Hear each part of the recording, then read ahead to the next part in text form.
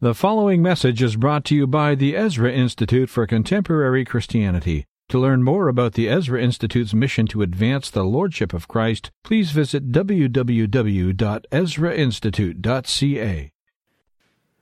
Well, good evening, everyone. Bit of a tough act to follow, wouldn't you think? Thought, who would want to be me right now? Yeah, that was terrific, great blessing. Wonderful to be with you here this evening. And Joe and I did not coordinate our wardrobes either before we came, in case any of you were wondering. I just picked them up this evening and thought, oh no, what? Yeah. Anyway, I want to begin this evening in talking about classical Christian education. Really, I'm going to look at a survey of the public education system in Canada as well. I'm going to begin with passage from Colossians chapter 1 rather. This is the reason that we believe that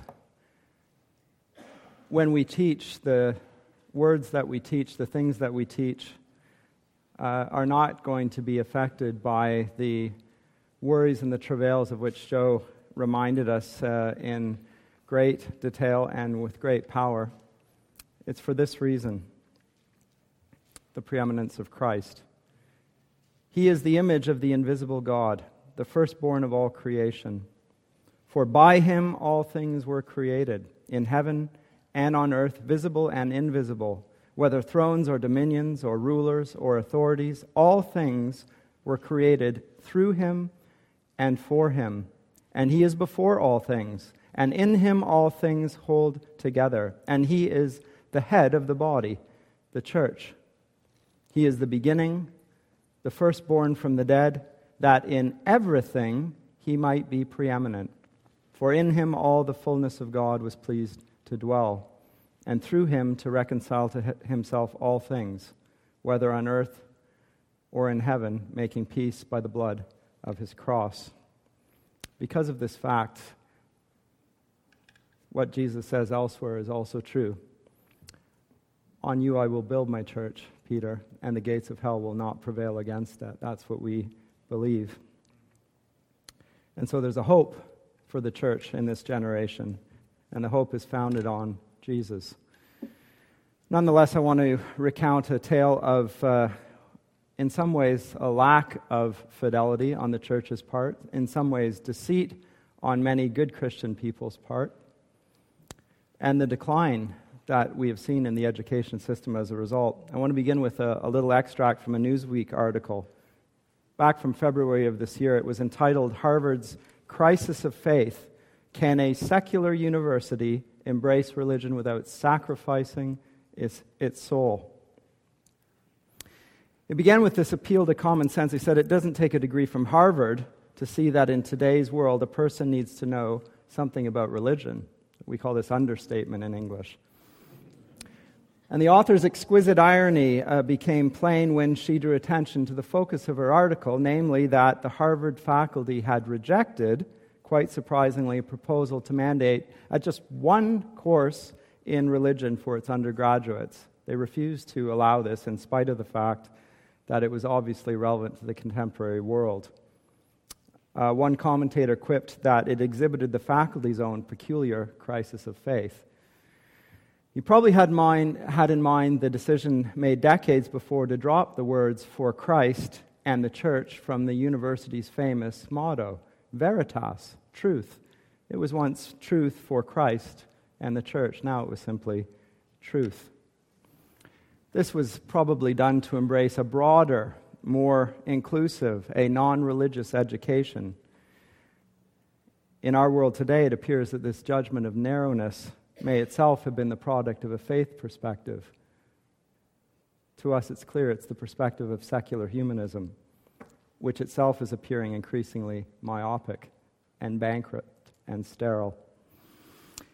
This observation about Harvard and the departure of institutions of learning from the Christian faith is not alien to Canada.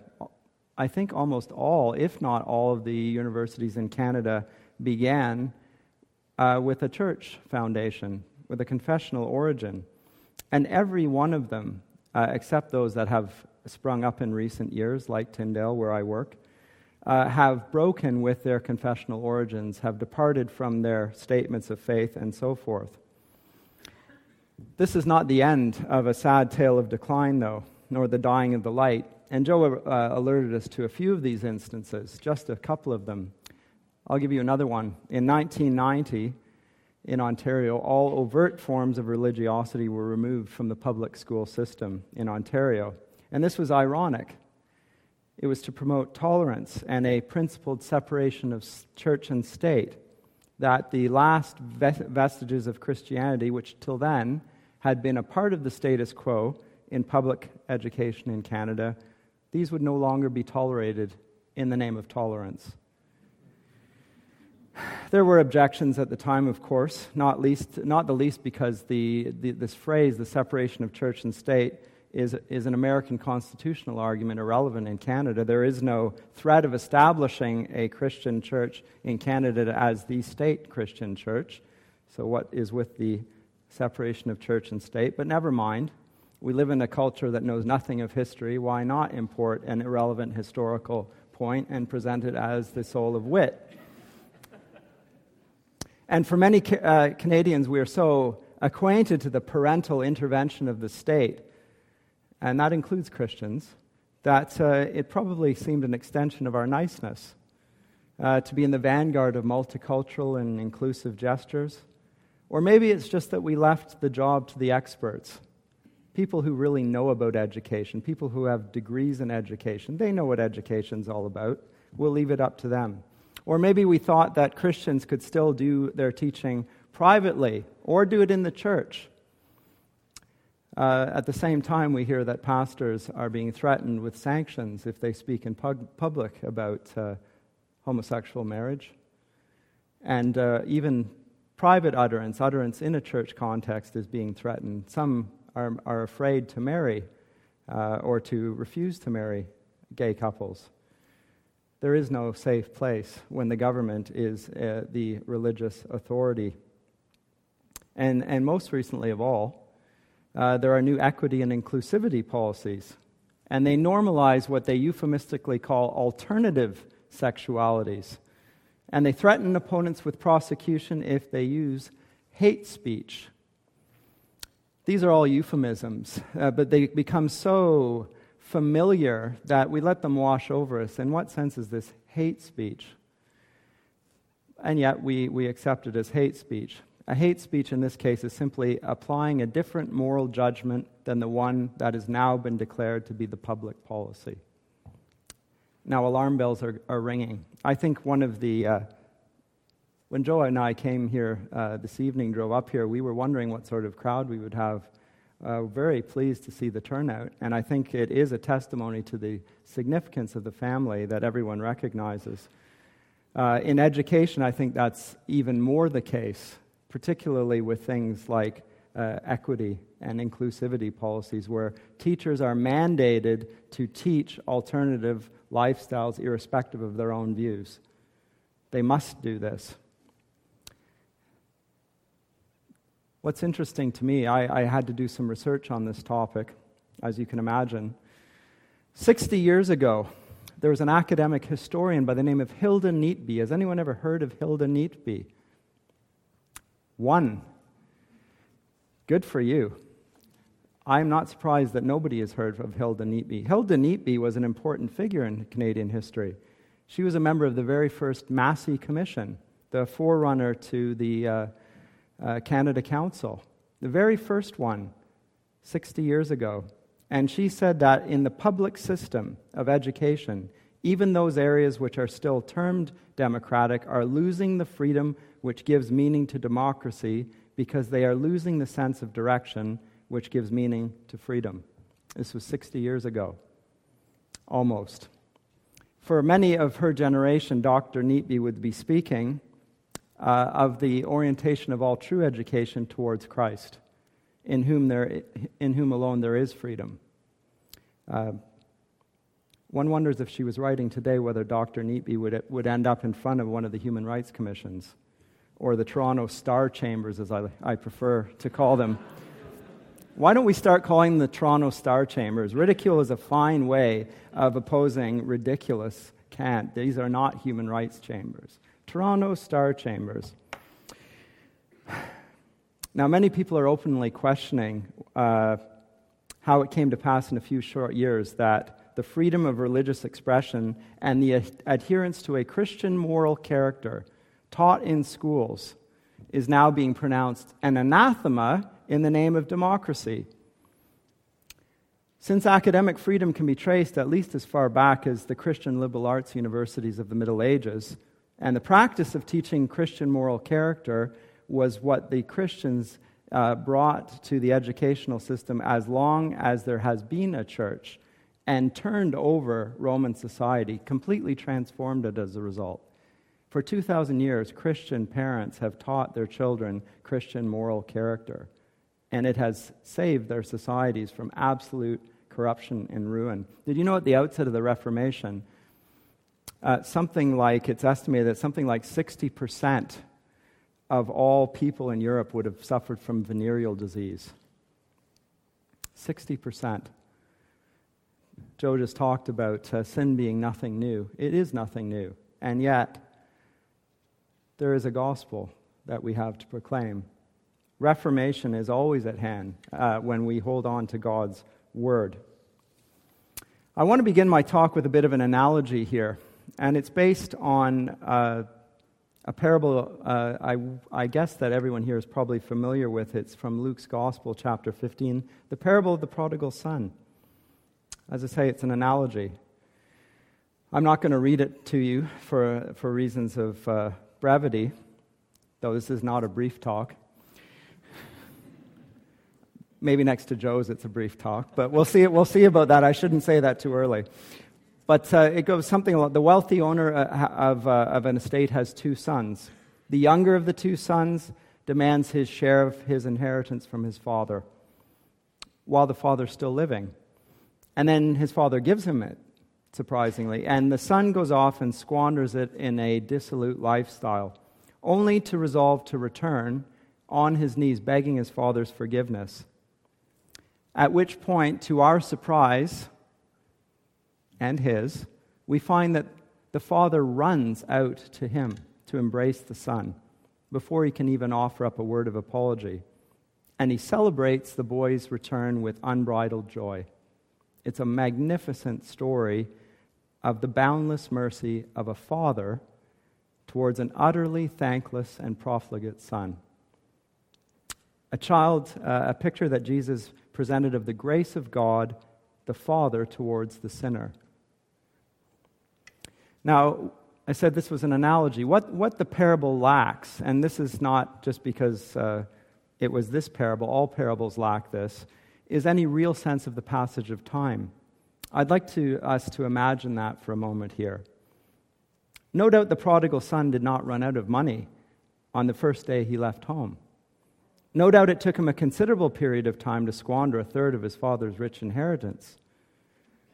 No doubt his actions would have seemed like the soul of wisdom to him when he first set out. No doubt he would not have been alone in his judgment. He would have a great many friends. And after all, how wise was this? He cashed in at a very opportune moment, before his father had time to deplete his inheritance any further. This was economically very clever. He also surely, as I said, would have developed many new friends, far more than if he had stayed home on his father's family estate. He would have attracted many women of interest and many friends who would be happy to deplete his fortune along with him. And all of them would have thought him a very rich and a very good man. They would have told him so, until the point where all that inheritance was gone. At which point he even looked upon the pig's food with envy.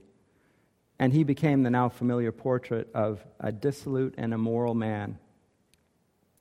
Similarly, the squandering of the legacy of a genuinely Christian education enlightened by the gospel is not something that began recently, although it appears so. And it would not have appeared to be an act of dissolution when it first began. The democratic spirit that pervaded the development of public education in the 19th century in Canada and throughout the Western world for that matter, we're told one of the great strides forward in human history, in the public education system at any rate, is the development of public education. We would call this a bias in where I'm coming from. But one of the great boons to humankind is the development of public education for all. And this was predicated on bringing the democratic gospel of progress to future generations. Early on, I can't imagine that many would disagree with this. These democratic institutions were rigorous and uncompromising, and no doubt they produced impressive early results. There were many who received a good education who could never have afforded to do so, precisely because the state had power to tax and fund this education, terrifically expensive. Furthermore, the abundant spiritual and intellectual capital of the Christian faith would initially have allowed this to happen with great blessing to the many people who would have received this education. That's how it would have appeared when the prodigal son set out. It would have looked great. Public education, when it first set out, looked great. Very few opponents to it. And the blessings were perceived and, in fact, led forward by good Christians with good hearts. I don't doubt that for a moment. Now, just to orient us where I'm going to go with this talk, I'm going to begin by discussing the development and the decline of public education in Canada before moving on to sketch out, albeit briefly, how I think we can recover a Christian mandate for education for the family, just as Scripture commands us to do. As I said, seen from today's vantage, one may say that public education in Canada developed at the expense of the church, and indeed of the Christian faith. But any research into Christian or public education in Canada will see a very different and more complex picture than that. Let me enlighten you a bit about that if you're not aware of that. When the public system began in the 19th century in Canada, by the way, I was publicly educated my entire life. Public universities, public schools, and so forth. So I do not speak as somebody ideologically opposed to it in that sense. When it began in the 19th century in Canada, what was at stake was not whether the Christian faith would be brought to bear on education. Everybody who was a part of the debate at that time thought that it should be brought to bear and that it must be brought to bear. The question was whether the well-heeled, established church, represented by Bishop Strachan and the Family Compact, would continue to exert a stranglehold over education in Canada. Strachan and his party sought to present the mandate for education quite narrowly and exclusively within the confines of the Anglican establishment, which he represented. This was not just an ecclesiastical power move, it was also represented the hegemonics of the social and political elite of the day. Strachan represented the great and the good. It was an attempt to create an established church in Canada and an established church education system on Strachan's part. Now, the man given credit for opposing Strachan, a great hero to many, and creating a non-denominational public system in Canada was Egerton Ryerson. He was a Methodist. He modeled his new Canadian system chiefly on the one developed in Germany by Philip Melanchthon, Martin Luther's deputy. Stood for over 300 years to that point. Rich and deep was this system.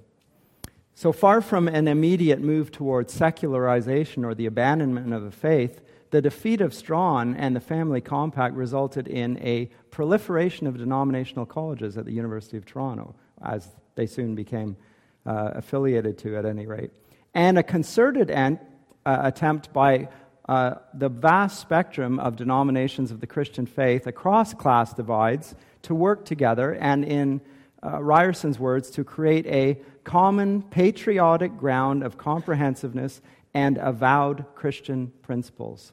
That's the foundation for Canadian public education, according to Ryerson.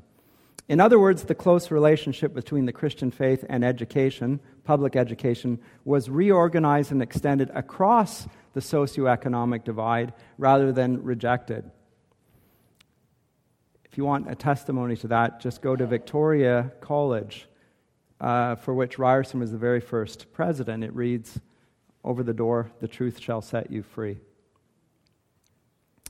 Having said that, at the very same time, a note of darkness here, Ryerson's first report on a system of elementary instruction is chock full of quotations from the father of state education in America, a man by the name of Horace Mann, who had similarly gone to Prussia and adopted its model of education for the United States. And I'm afraid that the Canadian system Ryerson instituted is susceptible to the exact same deficiencies. Mann was a Unitarian. His emphasis was anthropological, and he understood the core message of Christianity to be liberation. Not salvation, but liberation.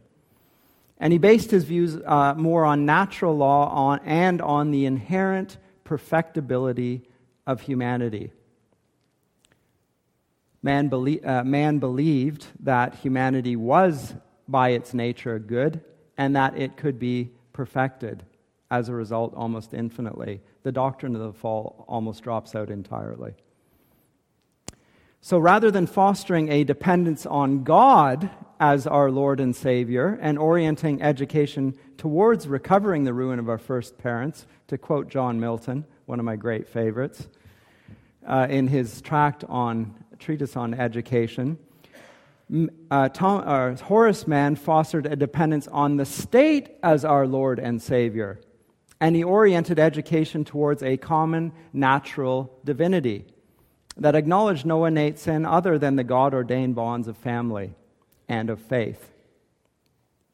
One commentator explains the significance of this romantic progressivism, because this is what it is, romantic progressivism, and its view that there is a spark of divinity in man. It comes by way of analogy once again, and I'll read this extensively because it's so good.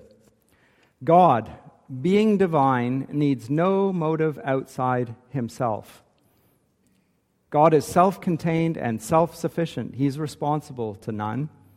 He is accountable to none, and he has no value or standard other than himself. He swears by himself. Every doctrine of man which asserts or implies man's divinity strives to give man the very same divine autonomy. Rewards and punishments are tokens of external authority and accountability. If man is responsible to God, then his sense of duty and his sense of satisfaction are dependent on his relation to God, on his rewards and punishments, the rewards and punishments that are received from the sovereign God, who is the arbiter of all his life. If, on the other hand, man is a creature of the state, then his sense of duty and satisfaction are dependent on his relation to the state. As Marxist theory asserts, and rewards and punishments must be forthcoming from the state. Men must be sent to slave camps or be proclaimed people's heroes. When man asserts his divinity and his natural rights, then he must either be an anarchist or he must be asserting a community of rights and a socializing of man in order to direct and coalesce his common body of divinity and rights. The result, which we see in our day, is a sovereign and deified state which punish citizens who fail to understand their rights and rewards those who exalt the common divinity, the common will, the will of the people.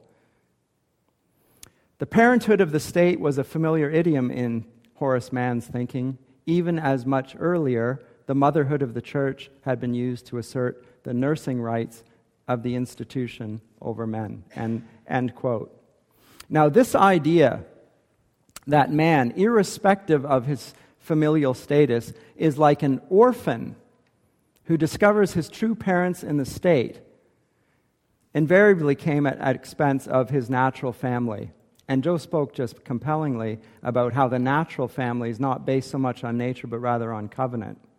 Note that the new transgressions, the ills of the family, are presented as blood relations as opposed to acts of free will. Note how this is a direct inversion of, in fact, what the covenant is, which is an act of free will. This is why it's important to reassert, once again, the significance of covenant relations with respect to the family and of marriage. The state understands the family as its great rival. Now, I'm not going to spend too much time talking about this, but as a specialist in 19th century literature, I just couldn't pass this up. In the 19th century literature, and you'll be familiar with this at least tangentially at the very least, we don't see the heroism of 19th century literature is not that of the classical age. We do not see a strong and virtuous man, faithful and true, resilient, willing to sacrifice himself, giving himself up for his friends. What we see is the heroism of the orphan. Surprising. This heroism is perhaps best captured in William Wordsworth's famous line that the child is the father of the man. Sounds like a very clever way of putting the chicken versus the egg thing. Which came first, the chicken or the egg? Did the child come first or the man? The child becomes a man. On the other hand, the man begets the child. Which came first? But that's not what Wordsworth is saying here.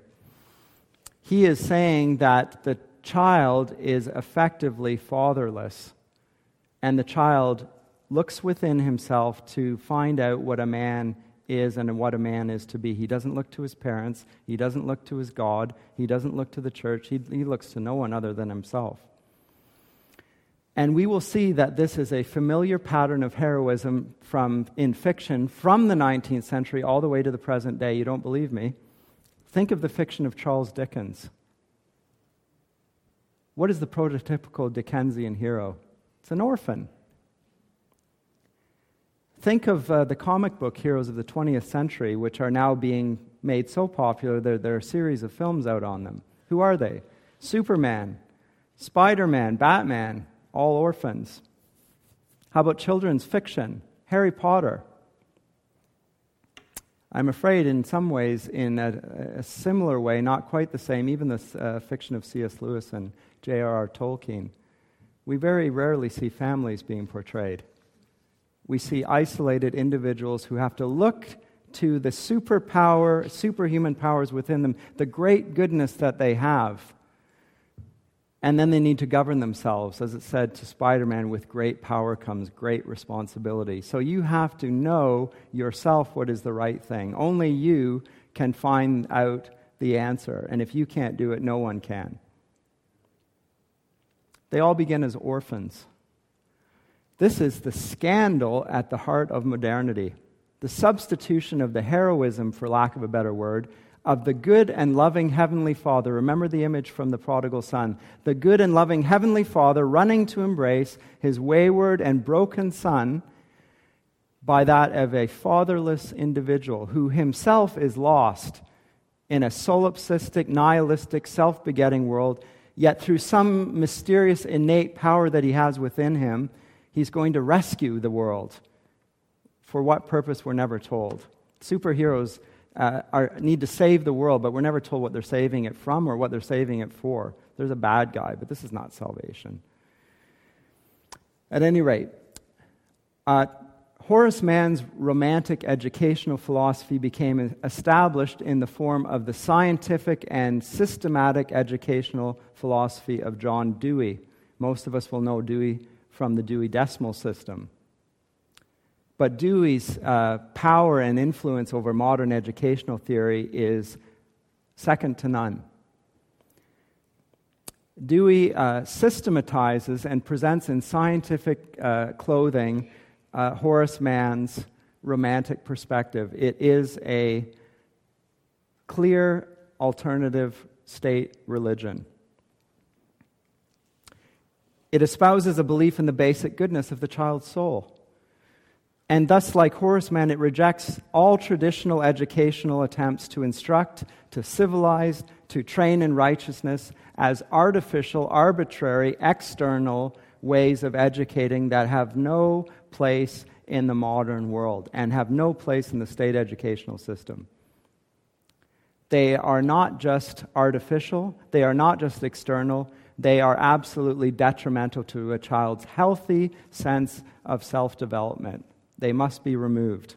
Now, Erich Froebel, the father of the modern kindergarten, by the way, it's a Romantic invention. Kindergarten does not exist in the Christian church historically. It starts up in the 19th century. And the whole purpose of the kindergarten is to cultivate play. Play is supposed to be at the center of all education. Children have to enjoy themselves at all times. Erich Froebel presents the quasi-theological aims of this path of education in these words.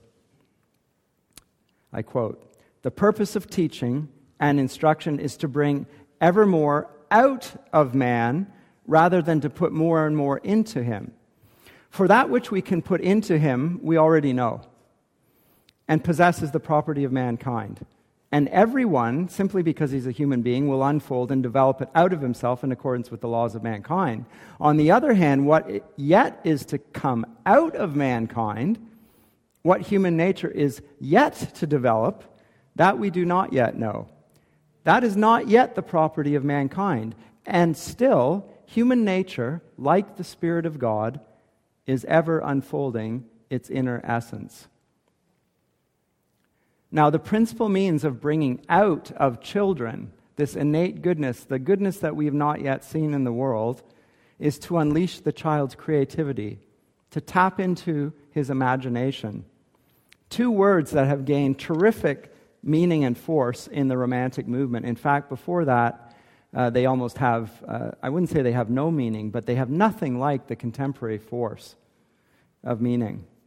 In fact, I'll go so far as to say this, and this is not going out on a limb, this is simply a matter of fact. Before the Romantic writers, early 19th century, it was considered blasphemous to use the term creativity for what human beings do in the arts.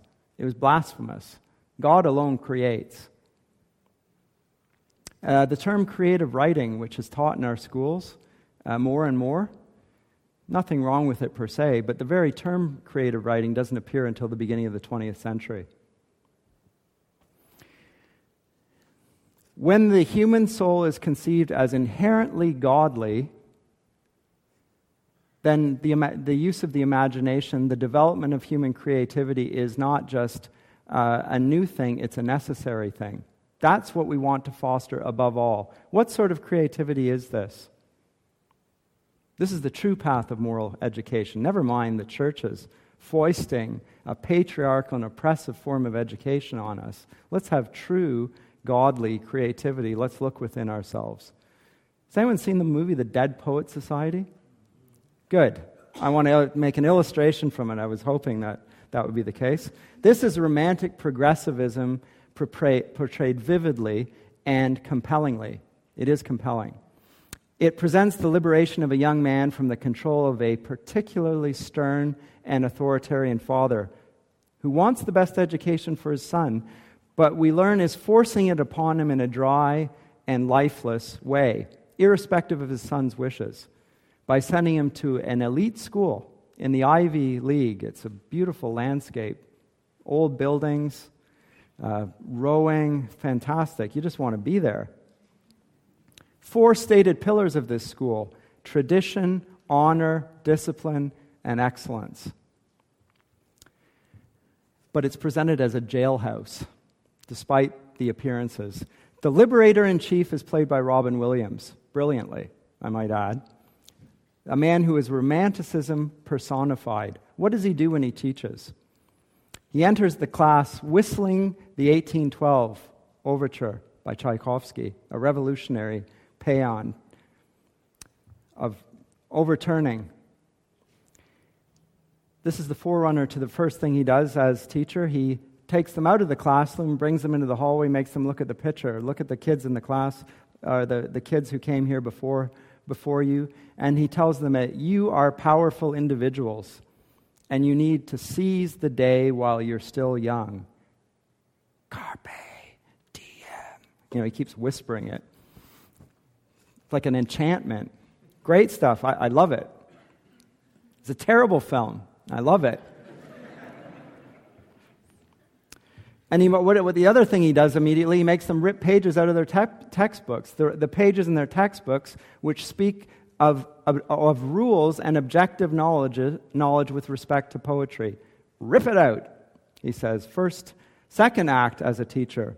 Third thing he has them do is stand on their desks to express their nonconformity and freedom. Now, it's interesting, they conform to the command to be nonconformist, but then we all know that this is typical of nonconformists anyway. They all wear and dress the same way and do the same things in a nonconformist way. And then ultimately, they obey their teacher in doing that, right? Be the nonconformist, do what I say, and get up on the desks. And then he encourages them to write their own poetry rather than learning that of others who are masters of the craft. And then ultimately, they resuscitate the Dead Poets Society, which their beloved teacher had once been a part of. And then that leads them to drink freely, smoke freely, attend parties, publish offensive articles, go against school policy, eat, and even kiss girls. And of course, this seems rather slight to us. And it's supposed to seem slight because what comes then is the draconian school that says, enough of this, we're going to stamp this out. And dad comes in and tells the boy, that's it, you're out of here, you're going to a military school so you can be prepared for Harvard. And then the boy takes his life, the poor child.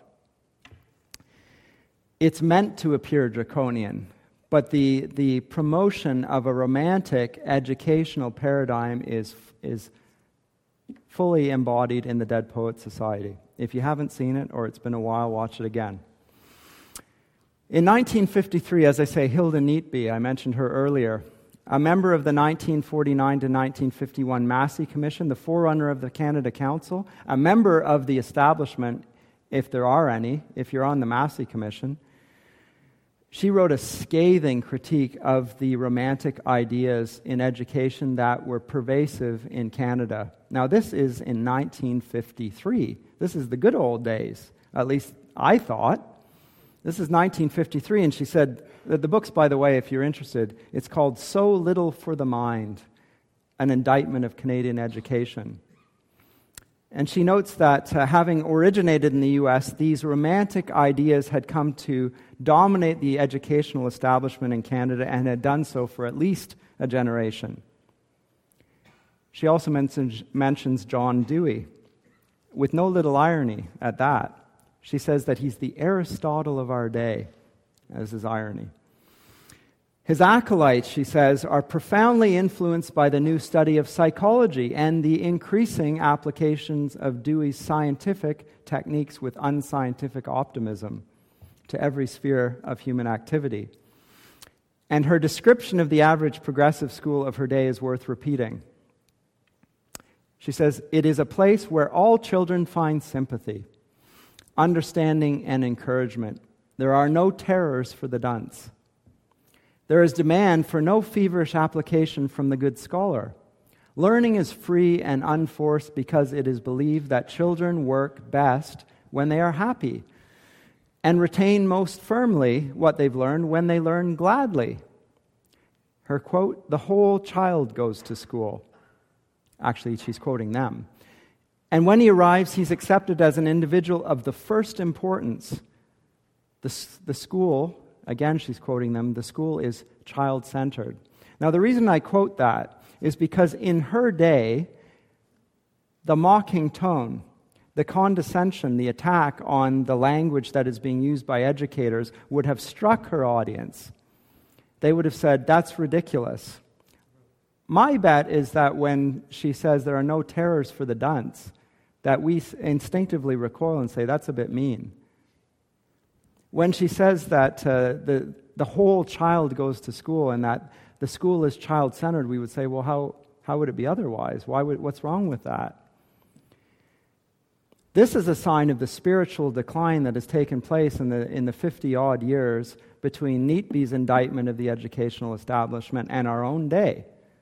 All good teaching is, first of all, focused on God, and secondly, it is teacher-centered, because the teacher is the means of transmitting not just information, but character, instruction, guidance, and example for that matter. You can't ask a child to be the center of the educational system when the child needs to be educated.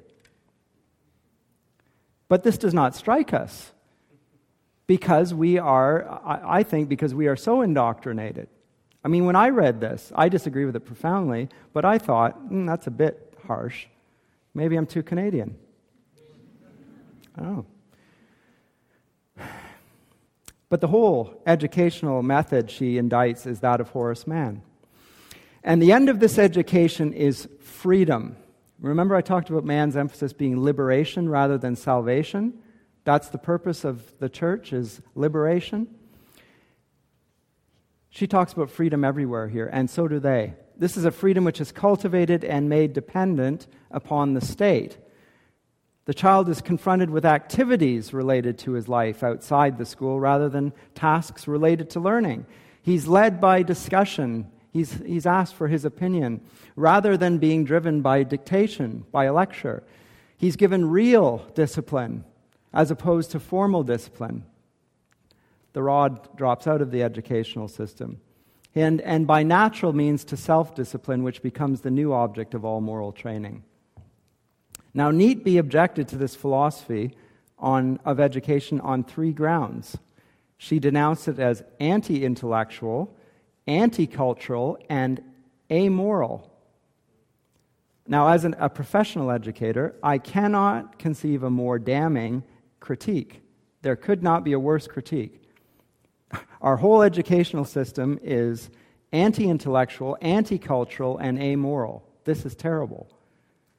There ought to have been a wake-up call. There was no wake-up call. One person knew who Hilda Neatby was. This past year, 3 scholars came out with an indictment of the current education system, and they cited romantic progressivism as the real problem to be addressed. This is 55 years later. All 3 grounds, the anti-intellectualism, the anti-cultural mandate, and the amorality, were related to a new type of freedom it advanced. In its anti-intellectualism, it freed the pupil from the exercising, training, or discipline of the mind, which would have been required if he'd had to know a body of facts, if he'd had to memorize things. He actually had to know things. He could be tested on them, but he's been freed from that.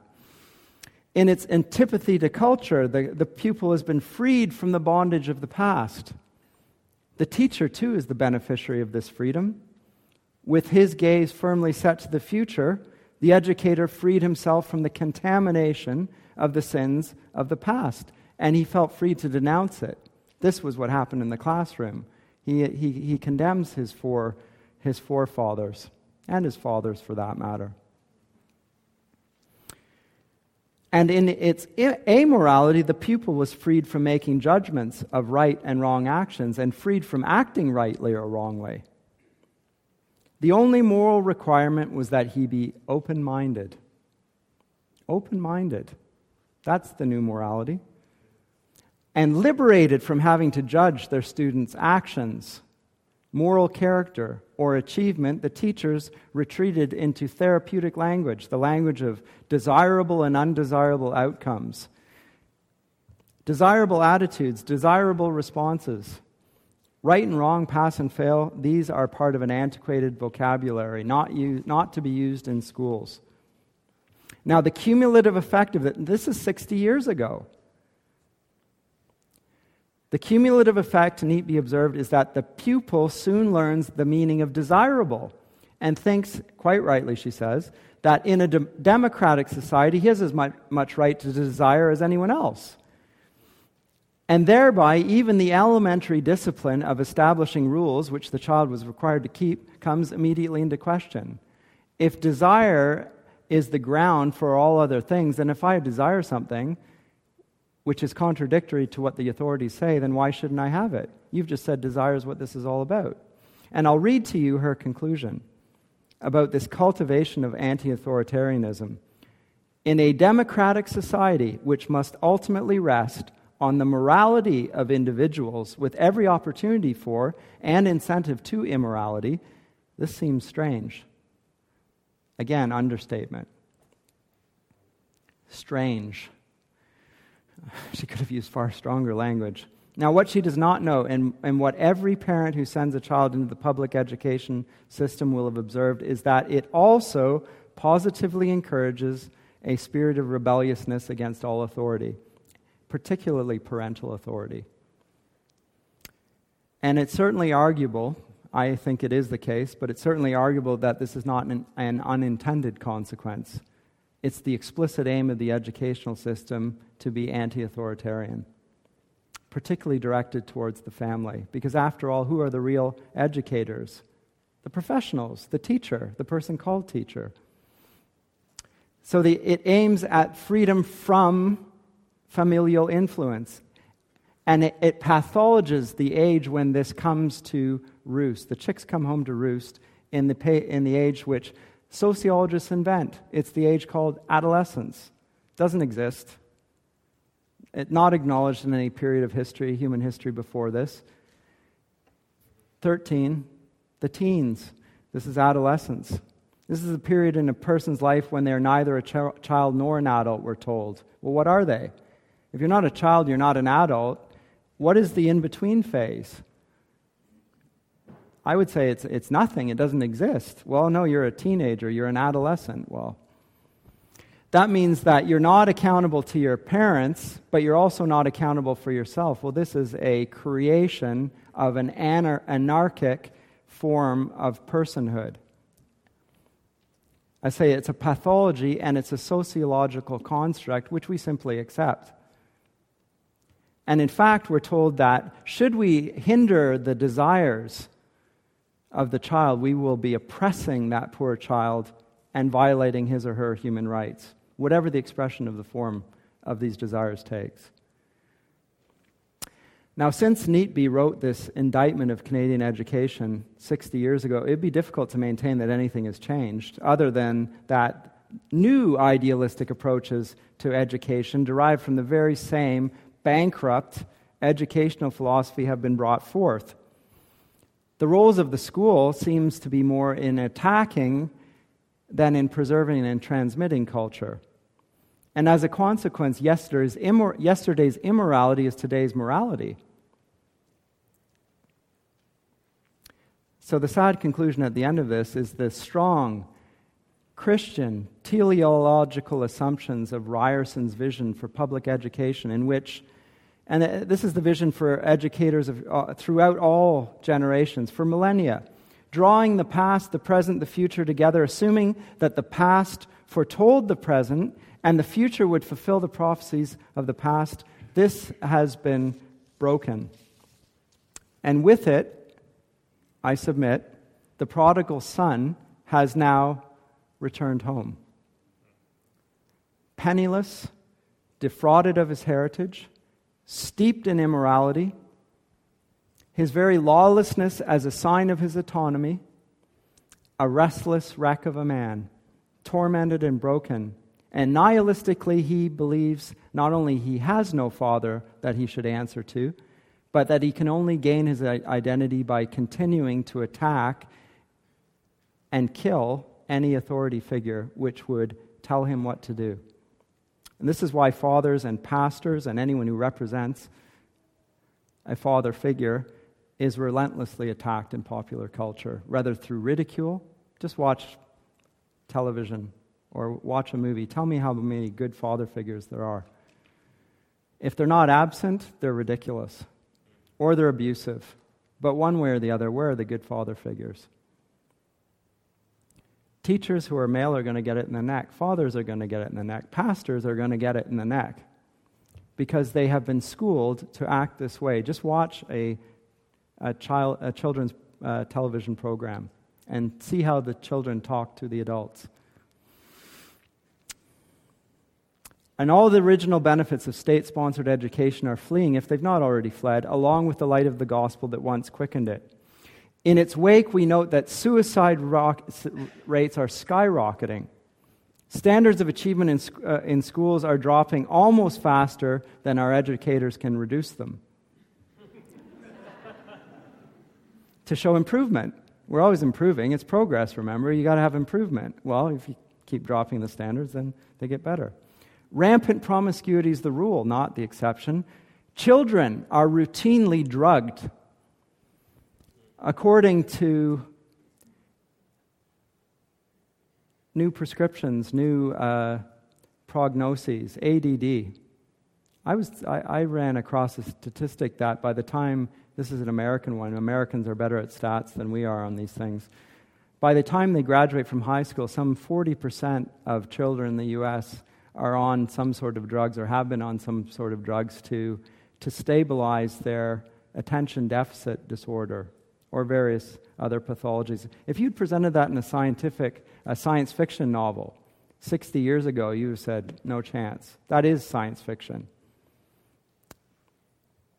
The reason that they're drugged with medicine, which the state is happy to pay for, of course, is because they need to be attentive in class to hear the things that they're not learning. Now, the sense of meaning of life and the sense of social cohesion across classes and nations that goes deeper than mere tolerance, the vision of Ryerson, the vision of Horace Mann, and probably the vision of John Dewey, back when Christian capital was at its height and the prodigal son had just left home, this has now all been dissipated and squandered. And the chicks are coming home to roost. Now, the question to parents today, Christian parents today, is whether they are going to respond to the clear scriptural mandate to be to the faithful to take responsibility for the education of their children. The prophet Jeremiah offers this counsel: stand by the roads and look and ask for the ancient paths where the good way is, and walk in it and find rest for your souls. Jeremiah 6, verse 16. I think this offers us light in a dark place. So I'm going to talk a little bit about the ancient path, the good way that Jeremiah talks about. I realize that time is moving on. I don't want to go on longer than Joe. After what I said early on, embarrassing. I'm rapidly running out of time, so I want to submit a way forward out of the current situation, and I want to make a case for classical Christian education. I do want to say a few words of apology for what I've just said, because many people are publicly educated, involved in the public education system, products of it, teach in it, send their children to it.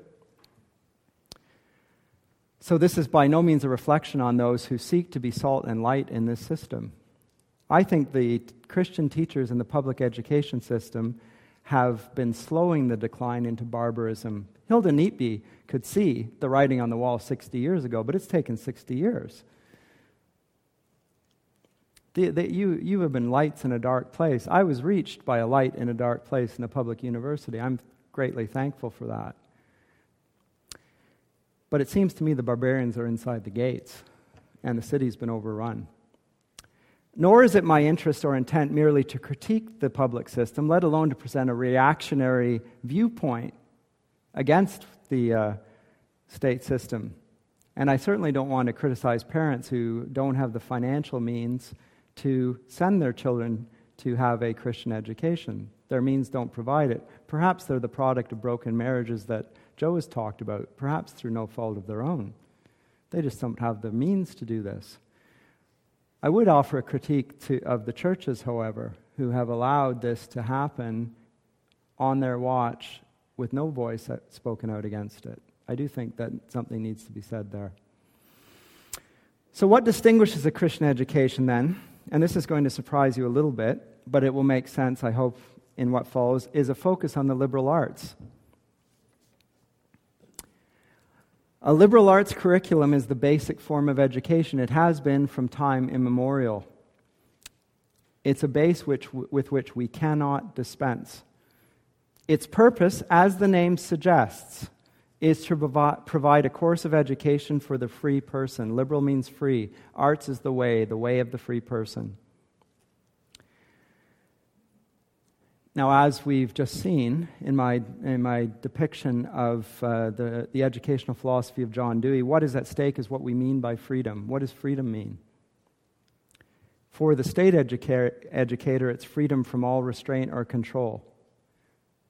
Our forebears used to call this license, not liberty. Useful distinction. And what they preach is antinomianism, autonomy, freedom from anyone else's control. For the Christian, the only true form of freedom is rooted in something that Jesus talks about in John 8. I'll read from it to you.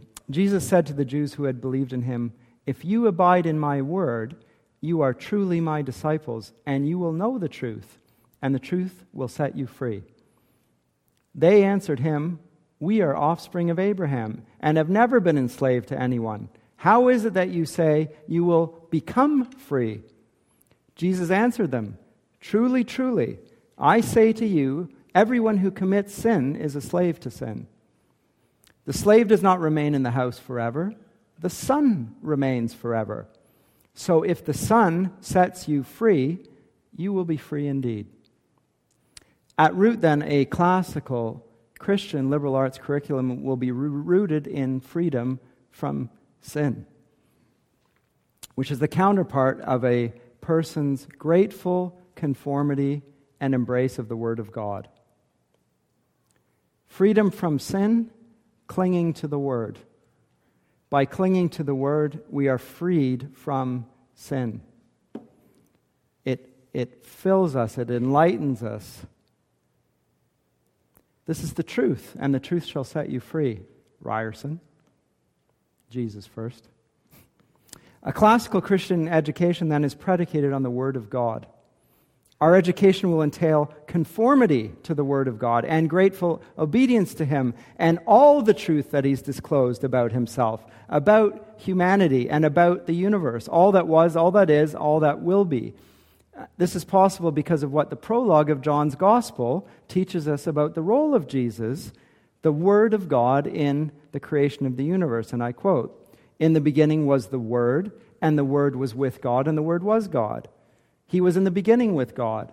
All things were made through Him, and without Him was not made anything that were made through Him, and without Him was not anything made that was made." Oh gosh, I massacred that.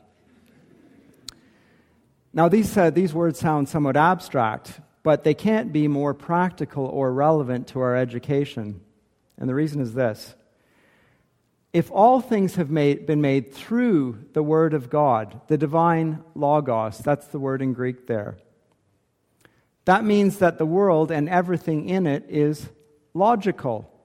It carries the attributes and the character of the Logos. It's logical. This means that it's comprehensible. How is it comprehensible? Not according to itself, but according to the character of God and His law and His Word. Then we can understand it, not by looking at the world. That's the natural way. No, by looking at God and His character and His Word, then we can understand ourselves and the world around us, because all things have been created by Him and through Him. Our facility for language, which the liberal arts cultivate, finds its right in our obedience to the founder and perfecter of our lives, and is thus an aspect of our conformity to Him. It's not an abstraction like the Platonic Logos, as the Greeks and Romans who invented this classical liberal arts curriculum would have assumed. They assumed that they were conforming to an abstraction. The Christians who came across the liberal arts curriculum understood that this could be adapted and used for their purposes, much as Moses and the Israelites were told when they left Egypt to go into the promised land. He said God told them to plunder the Egyptians before they went. Why?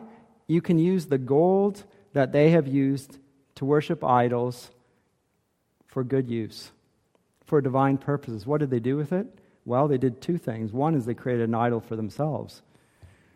Danger to all educators. We can create our own idols, but they also use it as an inlay inside the temple in which they would worship the one true God.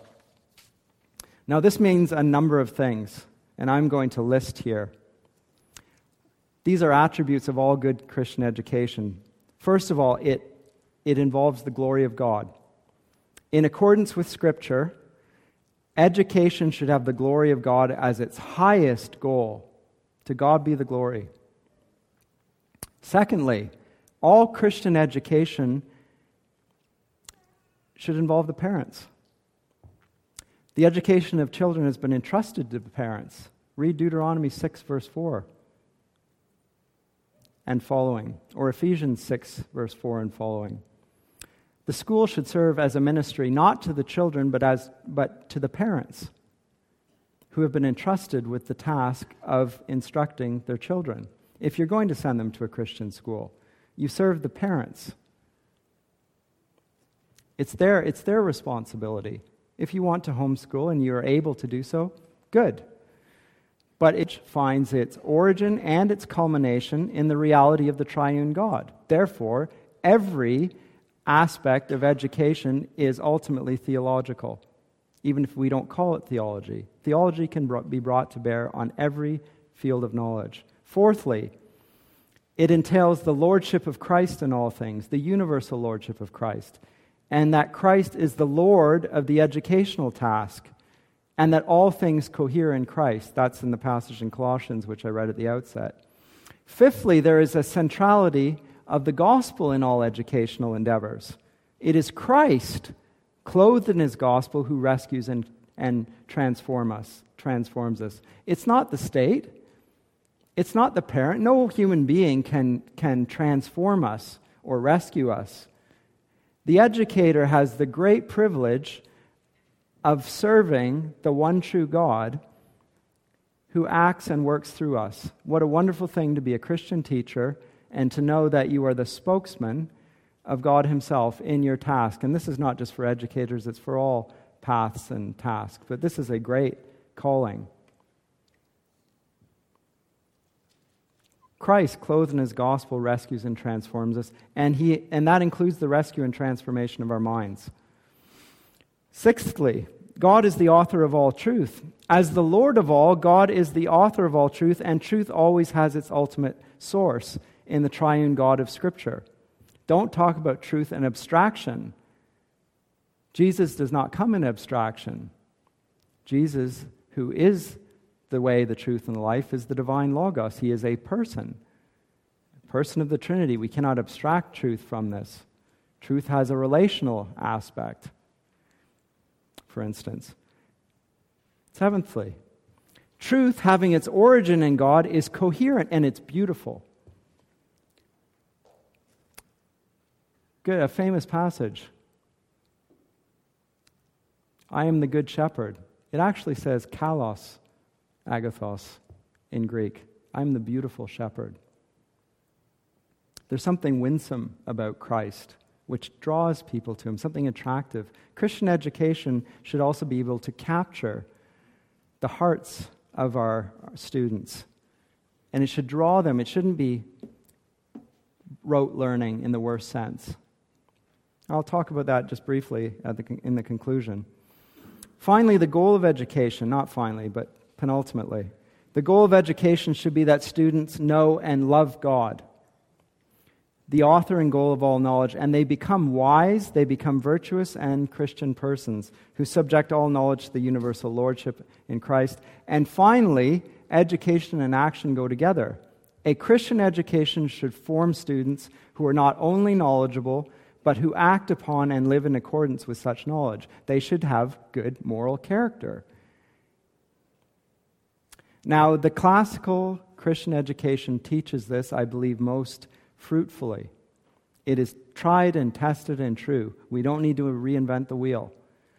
The Trivium, which is the foundation for the classical liberal arts curriculum, which includes grammar, logic, and rhetoric, is just a vehicle to achieve the 9 aims that I just talked about.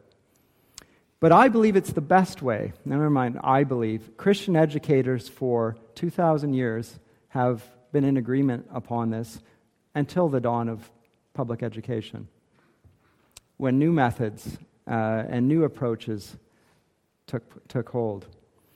And these closely match the capacities and the desires of children as they develop. When I speak of the classical trivium, you think, oh no, Latin? Yes, Latin. That's too hard, it's a dead language. Actually, it's not too hard. There are ways of teaching that make it palatable, even attractive. And I'll tell you why.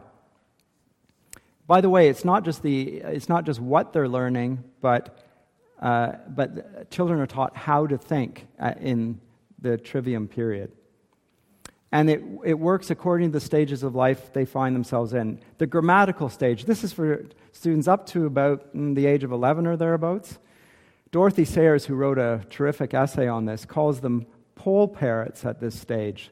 In other words, children of young years have this innate ability, incredible to see, to learn and absorb and retain information in voluminous ways. You and I cannot dream of learning at the rate and with the... they're like sponges. If you take a child to a foreign country, they learn the foreign language within weeks or months, whereas we as adults are going to take years if we ever master it at all. Little kids are like parrots. They learn, they mimic, they repeat what is presented to them. And they derive great pleasure from chanting and reciting and memorizing because it's their natural way of learning. They imitate those around them at a very young age. This is not cruelty. It's what they want to do. I bet you that the number of people who are ADD because they're being asked what they think about something. And what they think about something is they want to go out and play outside. That's what they think. I don't want to sit here. That's what they think. Can you blame them? I think the ones that are being drugged up are the sane ones. That's the grammatical stage. Early on, the logical stage, this is around grade 6. I don't have a grade 6, a child who's grade 6 or so forth. Around this period, I remember it being in grade 6, children naturally begin to question more. And they understand the relationship between the facts that they've learned. They move from the what to the why, and they're always asking why. And they can see contradictions between cause and effect. You said this, and then you did that. Argument. This is the logical stage. You teach them logic at this point.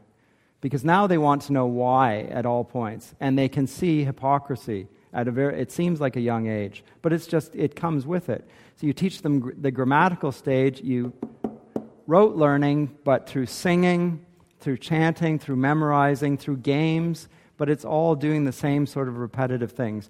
You get to around grade 6, you have to start you teach them how to ask questions. That's not the right question. This is the right question. You teach them to solve problems. You teach them to argue logically. And the development of sound reasoning requires a thorough knowledge of the foundation of what they've learned already, the basic facts. The grammar of the subject at hand, and so it builds on the grammar stage, and then it leads to the rhetorical stage. This is around grade 9, high school. This is roughly. Children may progress beyond that. There are some that are mature beyond their years. Having obtained a strong foundation of knowledge, they've got grammar. They know a lot of facts. They've developed critical skills of logical argumentation. They enter into what Sayers calls the poetic phase. At this is the rhetorical stage, actually. This is the time for maturity. Note that it's the teenage years now, grade 9. Oh, this is adolescence. That's when they're lawless, isn't it? They're not children. They're not adults. They're sort of in between. You have to let them, follow their natural path. That's what the educators tell us. Well, if you've built with a grammatical phase and a logical phase, they're not going to buy into this fuzzy mush. They're going to want to make arguments. They're going to want to formulate them. They're going to weave together everything that they've learned, and they're going to be a craftsman. They're going to speak persuasively. They're going to think persuasively. They're going to apply this to all fields of knowledge. You know that we read with just awe and wonder how people of the early or the late 19th century with a grade 8 education know more than people who graduate from university as undergraduates. Have you ever seen those? They go through online every once in a while. A test for grade 8 students from a century ago. If you read the amount of knowledge that they had, it's breathtaking. This is available to our students this very day. Simply, and it doesn't matter if you haven't been classically educated. You can learn to do this. You can insist that your teachers do this. You can establish schools that will do this. I hate to make a plug at this point, but it does seem logical. It does seem rhetorical as well, built on the grammar of what I've just said. We are going to start up a classical Christian academy at Westminster, hopefully 2012. And we would love to see others emulate this. Because the state of public education, I think, is in a very bad way. Now, I know that there are exceptions to this, but it's not just the teachers; it's the textbooks. You can't just have a bad textbook with a good teacher. There's a contradiction there. When they come to the logical phase, they'll see the contradiction, and they're turned off. There's a crisis of authority. But the thing that I wanted to remind us in conclusion is that what Jesus said, I will build my church and the gates of hell will not prevail against it. This is a truth we need to hold on to with both hands in our day. Thank you very much.